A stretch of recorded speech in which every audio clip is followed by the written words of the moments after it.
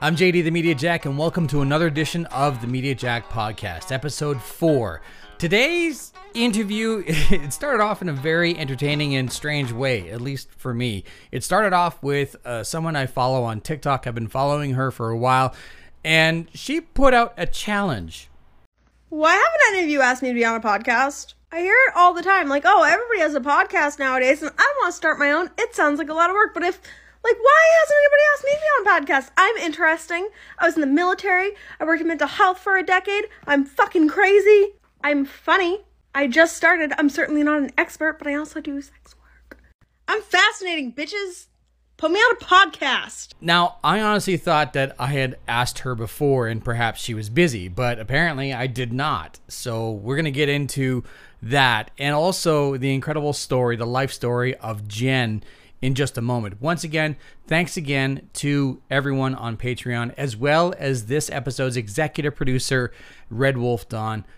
If you want to help out, it just costs a couple of bucks a month, and you can search for The Media Jack on Patreon. As well, since it's clear that I have a TikTok, I'm all over social media at The Media Jack. The easiest way to find everything, including the audio or video version of this podcast, if you want the alternative, is the MediaJack.ca website. Now, without further ado, it's episode 4 with Jenn. So I sincerely apologize. I totally thought I asked you before. It's fine. It's no big deal. I listen to podcasts like constantly. Like if I'm driving or like around my house, like doing chores, doing pretty much anything, like I'm always listening to podcasts, and I was like, I want to be on one. Damn it. We'll start off with basically, where were you born and what was your initial upbringing like? I mean, I've lived in New Hampshire my whole life, hence the New Hampshire tattoo. What was my upbringing like? It was weird. I had a special needs sister. My brother and I both had like ADHD. My brother had way more learning disabilities than I did. Just our upbringing was chaos. My dad traveled a lot for work, and then my mom went to get her master's degree. So there was often like, even though both parents were in the house, there was often like only one parent around. It was just a lot of chaos all the time. We grew up like medium poor.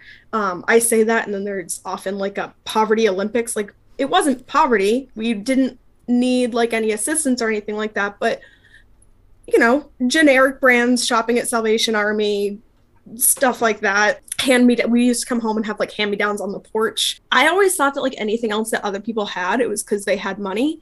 Like literally anything, like fruit roll-ups. I was like, those rich people and their fruit roll-ups. Like, but yeah, both my parents are educators. My mom's a librarian. My dad's an engineering, he was an engineering professor. So academics were always like really important in my house.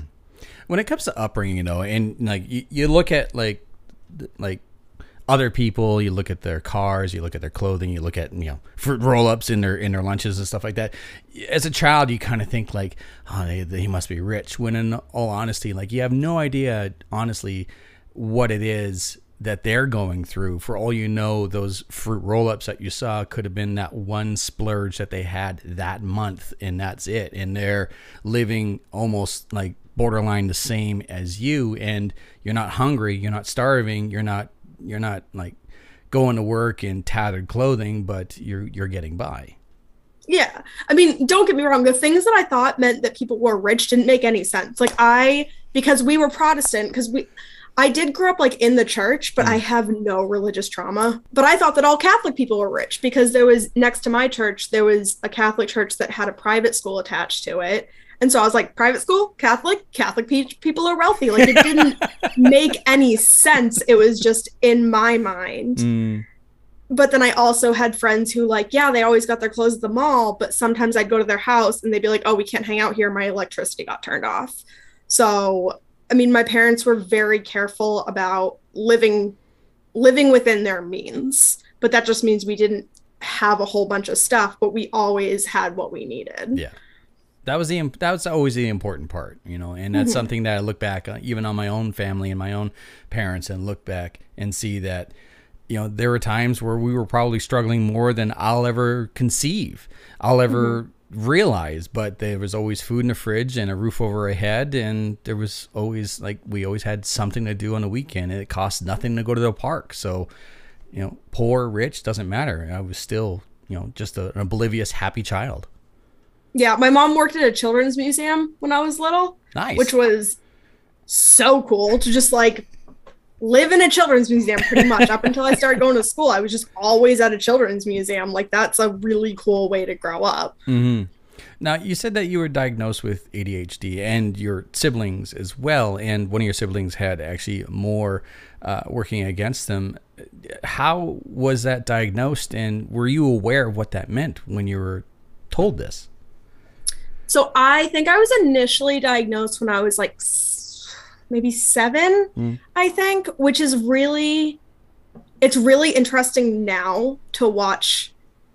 I mean, now there's such a large conversation about ADHD, autism, all of that type of thing. Now some people are borderline proud, but it's just everyone's yeah, this is a thing that I have. I did know that it made me very distractible. I knew that it affected my mood because one of the things that's co-occurring with ADHD is that, especially in children, it can lead to outbursts and anger. And so I knew that it affected it in that way. I didn't really know the specifics, but I think I started medication 4th or 5th grade, something like that. So I knew that I had to take a pill in order to go to school. And then in middle school, I would start talking about it, and people were like, that's weird. Because at that time, in the late 90s, middle school was the early 2000s. Nobody was talking about it, and it was so hard for girls to get diagnosed with ADHD. Really? So oh yeah. Up until recently, it's been a lot harder because it presents a lot differently. A lot of times it's more of instead of the hyperactivity, it's more of inattentive. So instead of it being the hyperactivity presentation, it's a lot more inattentive. So they just say, she's a space shot, but she's not running around, so she must not have ADHD. And I was definitely more of the inattentive type of thing. Okay. So it's a lot harder. Well, it was a lot less common when I got diagnosed for girls to get diagnosed. So when I was diagnosed, I was bizarre for it. It made me stand out. I got bullied for a lot of stuff, but that was part of it, which it's interesting because now I watch the kids who are in middle school and high school, and they're able to get these diagnoses so much easier, and it's not a big deal. And I'm so happy for them, but at the same time, I'm I don't want to do damn it. Why couldn't it have been that easy for me? Right. I look at a lot of the reasons that I was kind of teased growing up, and now all that shit is cool. Yeah. Well, that's kind of the thing for anything when we were younger, like this. I'm wearing a Reverse Flash Zoom t-shirt. If I were to wear something like this when I was back in high school, I would have got picked on mercilessly. Now this is the cool thing, Yeah. Completely different from being diagnosed with something, but still, it's those things you look back and go I got hammered hardcore because of that. Now it's the coolest thing ever. Yeah. I feel especially with because I've never been into anime, but I feel it's way more acceptable now to be into anime because when I was younger, it was those were the weird kids. Don't talk to them. They like anime. And now it's widely accepted for people to be into anime. That's great. Good for you guys. I'm not into it, but that's awesome. Yeah, you get picked on if you don't know who Naruto is. Yeah, don't pick on me for not knowing anything about anime because I know nothing. Oh, I'm behind the ball on this one too. Yeah. I'm barely catching up. So, were you athletic or were you a scholar in high school? No. Oh, no. Sorry, I don't know if I'm allowed to cuss. No, I'm already. It's fine. Yeah. Okay. Yeah, no, I am not. I'm so uncoordinated.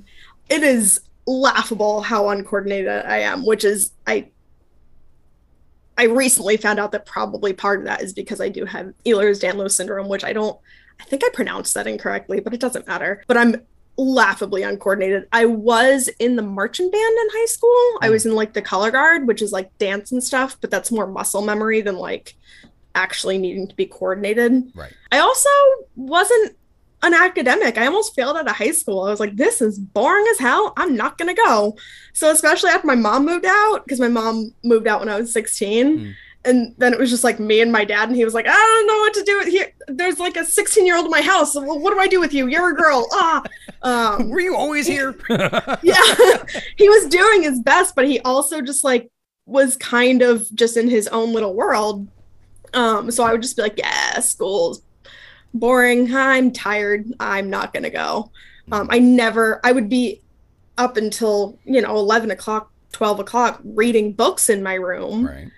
But not if those books had anything to do with school. I never did my homework. I hated school. So I almost failed out of high school. Interesting. So you were into literature, just not the recommended reading. Yes. So what did you read then?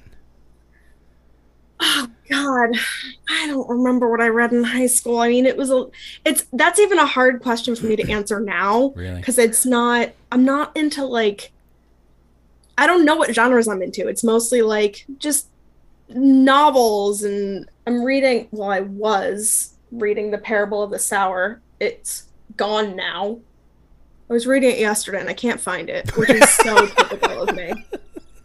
What was it? What's The Parable of the Sower? It was written in I think 99, and it's like a dystopian thing. It's kind of set like now and in like the next coming years. And with all dystopian stuff, since it's kind of like looking at where we're projected that we might be going, like there are some things that are very similar, but it's about, without getting like too in depth, it's about a Black family. They have like the dad is a pastor, so it does go into like a little bit of religion, and the author, the narrator, is the daughter of the family, and she kind of talks about her wanting to protect her family in this dystopian society, and also her relationship with God. And I'm not religious at all, but it's a beautiful book. If I can find it. I know that feeling. Trust me. That's why I don't finish most of my books, because I put them down somewhere. I was reading it at a restaurant last night, and now it's gone. I even called the restaurant, and I was like, hey, is that there? And the guy was like, no. I was like, great. Well, if you happen to find it, don't turn the pages. I don't want to lose my spot. So, all right. High school, not athletic, barely academic, into reading, but only on your own terms. How did that Jenn turn into military Jenn? Oh, that's a bizarre one. So I actually joined the military after I graduated college. Oh. Yeah. Okay. So after high school, I was not getting into college. Like that wasn't even an option for me. Right. So my mom found this thing called City Year, which is through AmeriCorps, and it was very like white savior, like a bunch of middle class white kids are going to go into the inner city and save the children, which looking back on it, I'm like, oh, that is very cringe. But in 2006, I was like, I'm saving the world. So I moved to Philly for a year. Okay. And I worked in Center City, Philadelphia, which is not, I worked at a really nice school. Like it was a charter school. I worked at a really nice school. So I don't know. That school only had the contract for 1 year, and I think they were like, we don't need these people here. So everybody else is like, oh, my students are all struggling so much. And I was like, yeah, my students are doing great. I'm just kind of hanging out. Yeah, no, they're fantastic. They get so much support. But yeah, I was the curriculum coordinator. Okay. For our after school program at 18 years old. Then I decided I wanted to apply to go to college, and I decided I was going to do it as a surprise, which I would not recommend. Funding is a thing. Yeah. And my parents kept asking me, like, what are you going to do next year? And I was like, oh, I don't know. Maybe I'll stay here another year. And they're like, but you hate it. And I'm like, yeah, weird, right? So I applied to college completely by myself, and I had contacted a few schools, and the school that I ended up going to was the only place I applied. And I said, listen, this is what I'm doing. And the college said, okay, service is really important to us. So if you just put together a little portfolio of what you've done while you've been there, we'll review it, and we'll use that like as instead of like going to community college and submitting your transcripts, like just show us what you're doing. Right. So I put together like a portfolio of a month worth of curriculum, and I submitted it in like December. And they got back to me. They're like, "This is so impressive for what you've been doing for the past 3 months." And I was like, no, that is 1 month of my curriculum. And they were like, "Oh shit, you're accepted." Oh, yeah. Okay, yeah. Ta-da. So then I went to school, psychology, graduated. And around when I was going to graduate, I was thinking about joining the Navy. And then they wanted me to just like leave school. I had 1 semester left, and they were like, "Oh, just go to boot camp and then come back and you can be in the reserves in school." And I was like, I have 1 semester left. Kind of forgot about it. But I really wanted to work. What my ultimate goal was, which is no longer my goal, is that I wanted to work with veterans who were experiencing some sort of struggle with substance abuse. Right. And as now that I'm currently a veteran, it is very hard to gain the trust of somebody who's a veteran if you are not one. And so I was like, they're not gonna, especially I look so young and I have this kind of like mean but bubbly personality, but I was like, they're not gonna let me into the club if I'm not one of them, so I'll just become one of them. I also met my ex-husband. We were working together at a psych hospital. He was security and I was a mental health worker. And so when we started dating, he's like, "Oh, I'm in the process of joining the National Guard." And I was like, "Well, you're not going to be the biggest badass in the family." So I was like, "Join the Navy." Like it was those 2 things. I was like, I want to be part of this club and I can't let my future husband, now ex-husband, one up me. So I'm going to do it too. And I did. Interesting. Holy smokes. That is quite the bumpy road. Everything I've ever done has just been like completely like, I think I'm going to try and do this thing. And then I just kind of like give it a go, see how it turns out. You know what? What's the worst that can happen? Exactly. Like, what's the worst that's going to happen? I'm going to go to boot camp and not make it through. Oh no, I'll get sent home. Like, I might have lost a few pounds and maybe sweat a bit. And oh wow, yeah, no, that's fair. You were working in a mental health institute. So I was working at a psych hospital. So I got hired part-time on the detox unit because I have a degree in psychology, but I also have an associate's degree in chemical dependency. I got them at the same time. And so I started working part-time on the detox, but then because they were so understaffed and I needed to work more than part-time, I started just picking up shifts on all the different units. So not only did I get to work in chemical dependency, which is, something I still care very deeply about, but I was also able to kind of experience what it's like to work with people who experience like SPMI, which is severe and persistent mental illness. So that's stuff like bipolar disorder. Surprise. I was one of them and I didn't know. Walker, my people. Yeah. Like bipolar disorders, schizophrenia, schizoaffective, all of that type of stuff. And it was fascinating. How is it that you find this fascinating though? I think it's, there's and it's getting better now, but there's such an idea of like what quote unquote those people are like. And I'm saying across the board. So working with people who experience addiction, working with people who have, suicidality, SPMI, all of those things. There's such an idea of what those people are like. And then being able to really interact with people one-to-one and seeing them not as their diagnoses, but as the individual was A, so eye-opening, and B, just like fun. It's fun, to see people beyond the stereotype of who they are. Does that make sense? No, 100%. Yeah, this is actually something I was kind of hoping you would lead into, because people who suffer from a mental illness or an addiction, or even are leaning towards or have attempted at one point in time suicide, like the ripple effect around them is massive and it's impactful. And to be able to sit down and actually have a one-on-one and not poke and prod, but get to know that person, their background, their mental road is, and just kind of venture down it with them. Like it is the epitome of an unexplored universe, because the way I see something, the way you see something, the way someone else sees something is completely different. And so someone who is trying to live day by day, moment by moment, while dealing with something as heavy as any one of those things is, and I don't mean this in a derogatory way, an adventure unto itself, because it is completely different from a day-to-day, quote-unquote, normal life that anyone else would live. So I totally understand what you mean.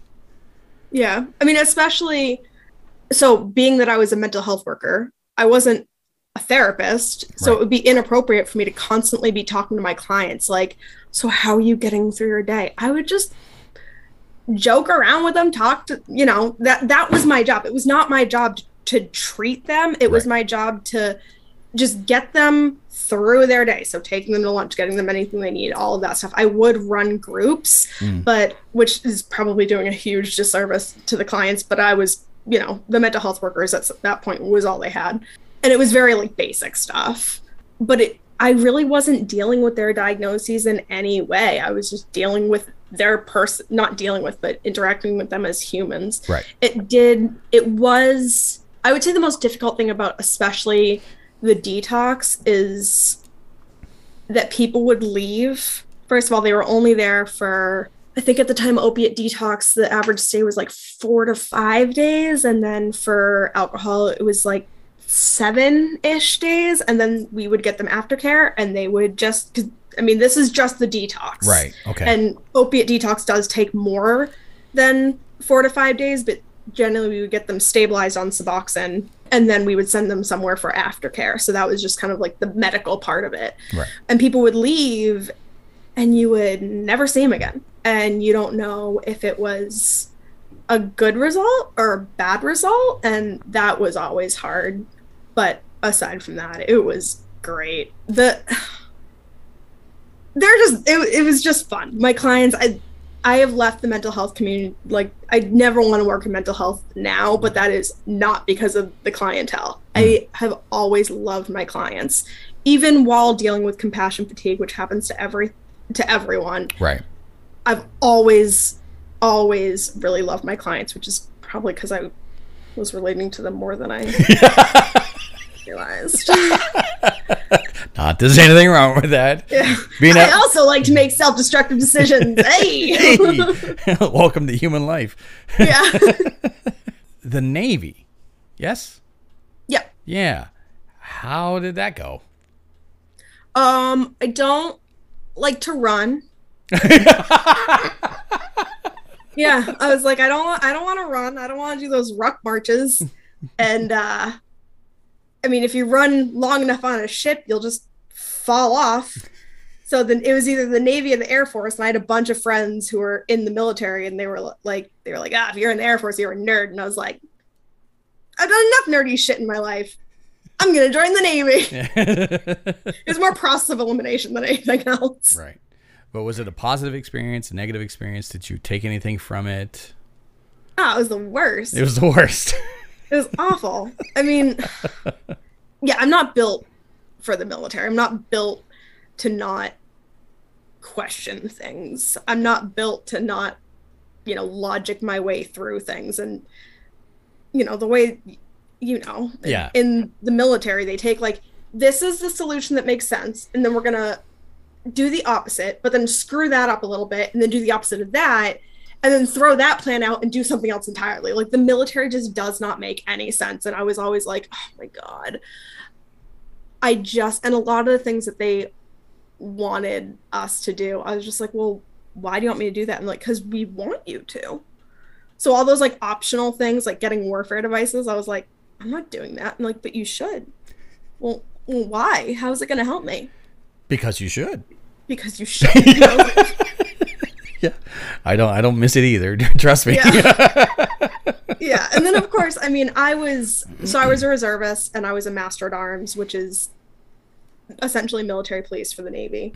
And there was a lot of people who were police officers on the outside, and there was a lot of anti-female stuff. There was a lot of racist stuff that they would be saying either behind my back or in front of me. I was on my second deployment. I was deployed when the whole Brett Kavanaugh thing was happening, and I heard people say absolutely heinous things about women. And meanwhile, every single woman I know in the military has either been sexually assaulted, at a minimum sexually harassed, and like multiple times a day. And you can't report that shit unless you have cold hard proof. You can't report it, and even if you do, you're gonna get called a liar. It was the way that, don't get me wrong, some of the people that I love the most I met in the military. Absolutely.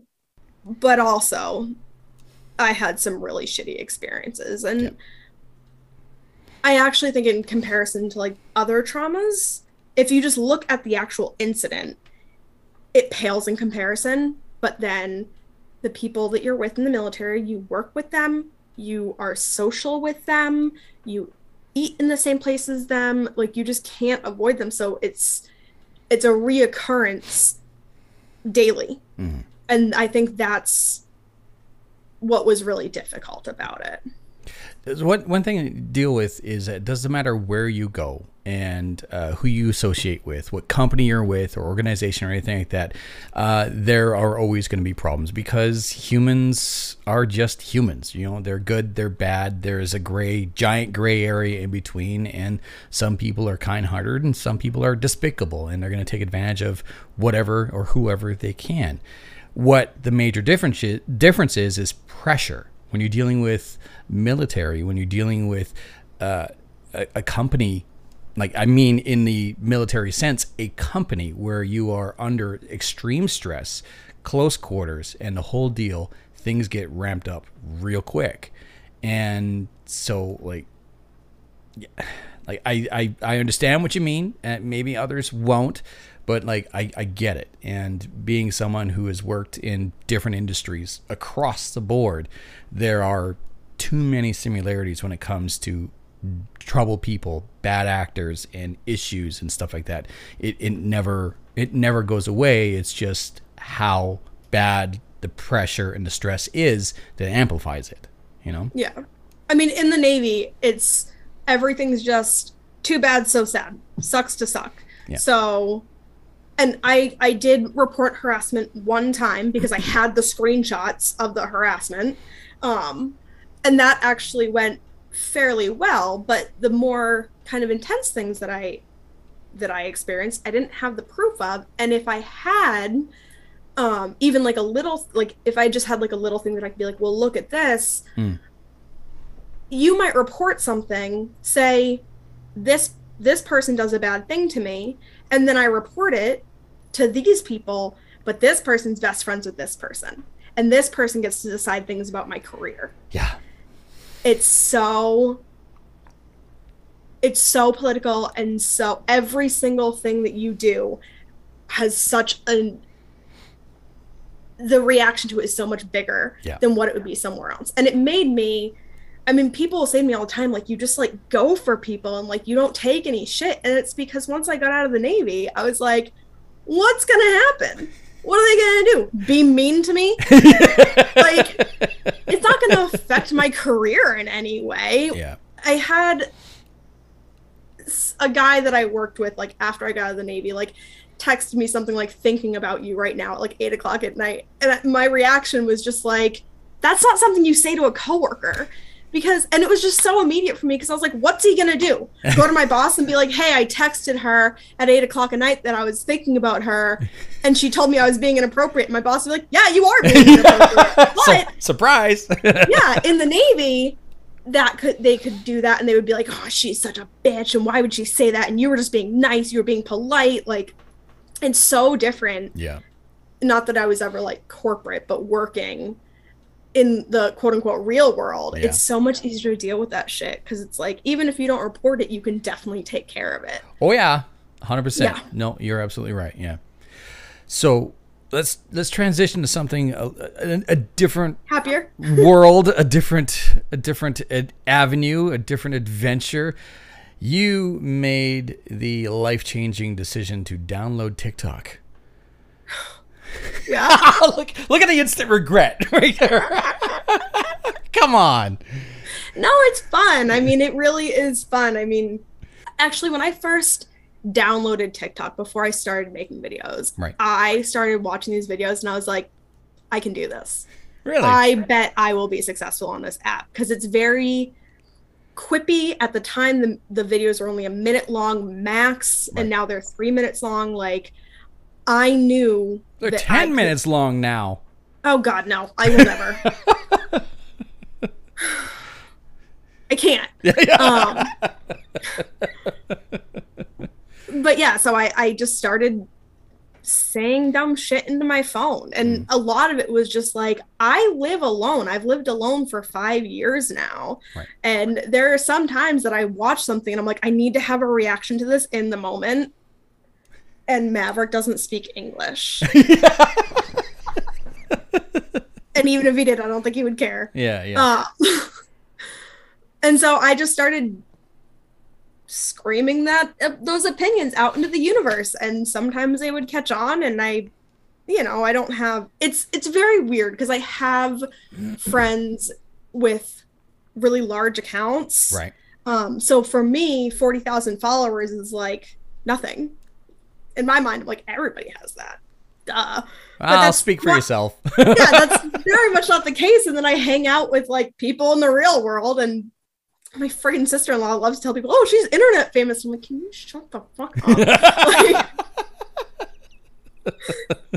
But yeah, I mean, now I'm doing this, and my favorite part about it is definitely like the interaction with people that I have. If it was just like making videos, posting them, and nobody ever responded to them, I would stop doing it. That's not fun for me. Right. I like that I can bounce ideas off of people and like put a video out and be like, hey, what do we think about this? And sometimes people will tell me that I'm wrong about things. And I'm like, yeah, I'm definitely wrong about things. I also think that, I mean, there is so much stuff. This is outside of my channel. I have learned so much stuff on TikTok where, yeah, it's only a little snippet, but it's enough that I can go and do my own research. Yeah. And I have a jumping off point, which I think for a lot of time we did not have jumping off points for, like, you don't know what you don't know. Right. So that's my favorite part about, being on the app. So downloaded TikTok, started watching some videos and thinking to yourself, you know what? I can do this. When was the first time you realized, like, I think I actually have a handle on this? There was the first time I kind of the first video that I had that like got any attention was one making fun of Chris D'Elia. Oh yeah. Do you remember? You don't remember that? Wow, was that a bombshell? Holy Christ! Oh my God, no! It was the what was the oh no audio? Yeah, and he made a video making fun of it, and I was like, oh, interesting. And that video only got like 5,000 likes, but at the time when I had like not even 1,000 followers, I was like, I thought I was hot shit. Still. I didn't think that I was like any big person or anything. I think when I hit 10,000, I was like, this is it. I'm huge now. And then nothing changed. And I was like, oh shit. And still, like, the videos that I've made that like have the most viewers are always something that I just like shouted out into my phone. And then it like took off. And I was like, really, that shit? Like, okay. Well, I mean, it's clearly a credit to your natural personality and ability to just sometimes just, say the inside parts out loud that other people are thinking, I have always done that. It used to get me in trouble. Well, now it gets you attention. Yeah. No, I do love the attention. With that, I mean, we all, like, you and I are both on social media. You're a lot more predominant than I am. There is the attention out there that sometimes just comes out of nowhere. And recently you posted a couple of videos where you sat down, one-to-one, a heart-to-heart, you to the camera going like, please, just fucking explain. How do you prefer to deal with people who are just trying to egg you on or trying to get a negative reaction out of you? I mean, it depends on the person. There are some people that are saying stuff that's so stupid that I'll just be like, hey, that's dumb. The thing you're saying is dumb. Like, I know, especially, so I was talking about homelessness in my town, and people will try and argue with me about that. I'm like, I know so much more about this than you do. Yeah. I don't need to take you seriously because you're not coming from a place of knowledge. If it's just some person with no videos, like no profile picture, nothing, and they're just saying shit to me, like, they're probably just being an asshole. Yeah. And they're not putting themselves out. I mean, I think that for people who don't have content, they may hear people say, like, if you don't have videos out there, I'm not going to take you seriously. It doesn't mean that you're not a functioning, successful, intelligent human being, but everybody has an opinion about everything. Yeah. And if you're not putting yourself out there in the way that other people are, I'm not going to react to you because you don't know what it's like to have people coming for you. Weirdly enough, the thing that people got the most angry at me about was because I called a food container Tupperware, and they were like, that's not Tupperware. That I did not take seriously. I was like, really? Okay. Tupperware. Or whether or not it was Tupperware. Yeah, she was like, that's Gladware. I was, oh no. Tupperware is a multi-level marketing company, so I don't, like, I'm not going to take you seriously. I don't care. Like, if somebody is being harmful in what they're saying, I will probably react differently. It's so case by case basis. I do think I've kind of pulled away from that, especially now with like all the call out videos and stuff. But for me, it has to be happening to me in order for me to call it out or react to it. Just because there's a lot of life experiences that I have not lived, and I don't think it's appropriate for me to call somebody out for something that's a life experience that I haven't lived. Yeah. I just want to touch on the people who you will say something rude or will like try to get your goat when it comes to whatever topic it may be, and then you look at their profile and they're like, it's a generic photo and like a default photo, and there's nothing in their bio and there's nothing like that. So when I see something like that on my end, or like perhaps their username is just like random numbers and letters and whatever, to me it's the same as, like, I work in the radio industry. So if I messed up something on the radio, which, I mean, I'm human. I've been in the industry for quite some time, but I still make mistakes. If someone on the street just came up to me and said, hey, you said something blah, blah, blah wrong, and I don't know them from Adam, I don't know them at all, I have no idea what their background is, I'm not going to pay attention a whole lot. But if someone who I know is in the industry says, hey, you kind of messed up, like, okay, so there's a background there. They've taken the time to make themselves known. I recognize them, or at least I know something that they know about the industry. I will listen to them. When I look at a generic bio, or there's nothing there and there's no care, there's nothing there for me to see that they give a damn or they have any knowledge as to what they're talking about. So, like, I'm agreeing with the fact that if they don't take the time to fill out like blah, blah, blah from this area, truck driver, blah, then I'm not going to listen to you if you bring up an opinion about random thing. Yeah. And I mean, I've put so much of myself online. I've talked about some of the most difficult things that have happened in my life on there. So if I always say, like, I want every single person who makes videos to at some point go viral, because it's not as great as you think it is. It's mostly just bizarre. Yeah.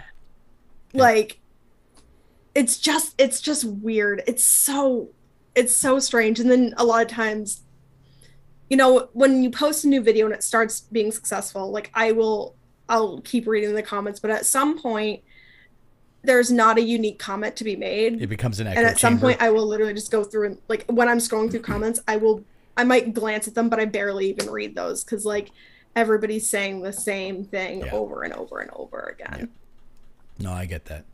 So speaking of putting yourself out there online, you made a very, dare I say, risky but rewarding transition on your online persona and your content. How did you jump from TikTok to OnlyFans? Yeah. This is so funny. So, Yes. I have been in a lot of long distance relationships. So I got super good at like taking naked pictures of myself, which is a skill.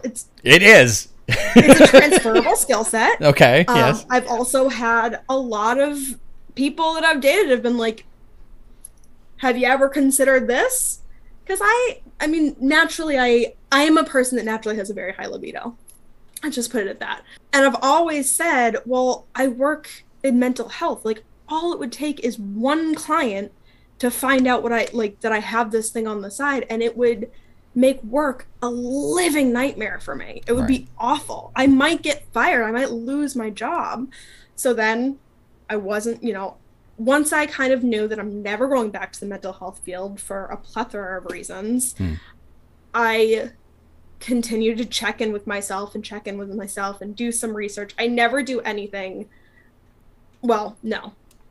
I knew that this decision I couldn't go into like I do pretty much everything else. Right. A lot of things I'm just like, let's see how it goes. But this, I knew that I needed to be ready. Anything I put out online, I need to know that people can make fun of me for it. They can say disparaging things. They can, whatever they put out, like I put out, I need to be ready for backlash against that. Right.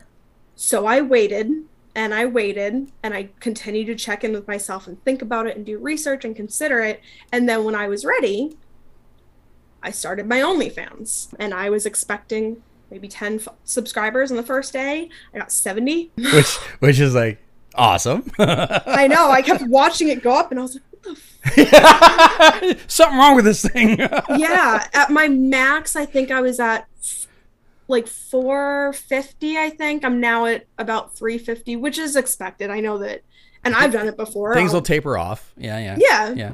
You like see someone and you're like, I wonder what that person looks like naked, and you like click, like you subscribe, and you're like, all right, now I know what they look like naked. Unsubscribe, which is fine. I mean, nobody ever owes me anything, Right. But honestly, it's so similar to my TikTok in a lot of ways, aside from like I'm not wearing clothes. Right. It's the engagement with my subscribers is wicked fun. People are so respectful of me. It's the most common message that I get from people is, I'm just going to say men, because overwhelmingly my subscribers are men. I think I have like 3 women who are subscribed to me, which, hey, look at me. Right on. But men will message me and they'll be like, is everyone being respectful? Is anyone being mean to you? Are they saying nasty things? Are they sending you pictures of their dick? You let me know, because that is not gonna fly around here. Like, it's so funny how I've like built up this persona of just like someone who, like, you are not going to violate my boundaries no matter where we are. Right. I may be a sex worker, I may be doing sex work, but you're not going to ask me for things that I don't explicitly offer. You're not going to trick me into giving you something that I wouldn't otherwise give. Yeah. And I think that has attracted the type of man who's attracted to a very, like, a strong, assertive, a woman with a strong personality. And my OnlyFans, I don't come off as like a porn star. And listen, that exists for a reason. Yes, there is no judgment for me from the girls who are like, on all fours, like, bang me. But my personality is the same on my OnlyFans as it is on my TikTok. I think one of the appeals for my page especially is that I'm extremely authentic on there, and I will just chat. Most of the messages that I send back and forth with my subscribers have nothing to do with sex. It's just like, hey, how's it going? I saw the little green bubble, figured I would check in, say hello, how you doing? It's great. I mean, it's probably more fun than my TikTok because I get to show off my boobs, and I like my boobs. I'm literally paid to get off, what a dream job. And then I can I have so much control over it. Like, Right. I've only had to block one person, and I think people know that. They know that I'm not going to deal with any bullshit. So they're so lovely to me. It's the exact opposite of what I think everybody expects my response to be, but people are so great on there. Awesome. That's Yeah. that's the type of thing I was hoping to hear, because Yeah. again, like I'm flattering you, but it's the honest truth. Like, it's a tribute to yourself, your personality, as well as the energy that you put out there, because you're getting it back like tenfold. And no matter where you are on social media, the people respond to you as they should. You're going to get the occasional jack off or anything like that, but the majority of the support and the reaction and the attention you get is equal to what you put out there. So congratulations. Yeah. Thank you. I had someone the other day say to me, like, your page is like, everything you put out is great, but I'm here for you as a person. And I can obviously, like, on OnlyFans, I can joke around and talk about things that I'm not able to on TikTok, because I would get friggin' blocked. And it's just so flattering that, like, how many people can say they have an OnlyFans person following for their personality? Like, not many at all. You're absolutely right. Yeah, it feels really good. But I also think that, like, I always say I have, like, the highest self-confidence of, like, any human being. And I think you need to already have that in order to present that way. Gotcha. Because Awesome. the thing about self-confidence is it's myself. Nobody can take it away from me. Yep. So there's nothing somebody can say to me that I'm going to be like, oh, maybe I do suck. Maybe I am a dumb bitch. Like, no, I'm fucking great. So what's next for Jenn? What's next for the energy that you put out there? I'm starting to become a fully functioning person again. Hey. I've talked very openly and kind of alluded to it. I just got diagnosed with bipolar disorder, and started taking a mood stabilizer, and the difference has been night and day. I'm just trying to figure out what makes me happy, and just engaging in a lot of my hobbies again. And I'm trying to get a serving job now just to get me out of the house. I don't, just to be clear, it's not like I'm making $1 billion or anything, but I can sustain my lifestyle off of my OnlyFans right now. But I do want to get out of the house now. I'm finding myself to be more sociable and wanting to interact with people in a way that I absolutely could not do even 3 months ago. So just kind of finding myself again is what I'm doing right now. And I don't know, like, occupationally, like for my job, I don't know what I'm going to do next, but that's really not my concern right now. Well, I mean, that's a comfortable place to be in life, honestly. It's such a rare opportunity. It's so great. I feel very weird when I talk to, like, my friends with 40-hour-a-week jobs, and I'm like, yeah, I can't relate. Sorry about it. Ugh. I remember that. That was awful. You should stop doing that. Yeah. Sell your butt. People want it. Where do you recommend people find you online on social media? So my account is BourbonForMyAlpacas. People don't realize it, but it's a reference to a country music song. I also have my quote-unquote backup account, which is Beer for My Alpacas. And then on my OnlyFans account is Bourbon Pack, which is Bourbon PAC, and my name on there is Jenn Vicugna. Awesome. Which is the genus of an alpaca. Brilliant. Thank you. Well, thanks for your time, Jenn. And hey, you finally got it. You finally were a part of a podcast. I did it. Thanks for your time. Thanks.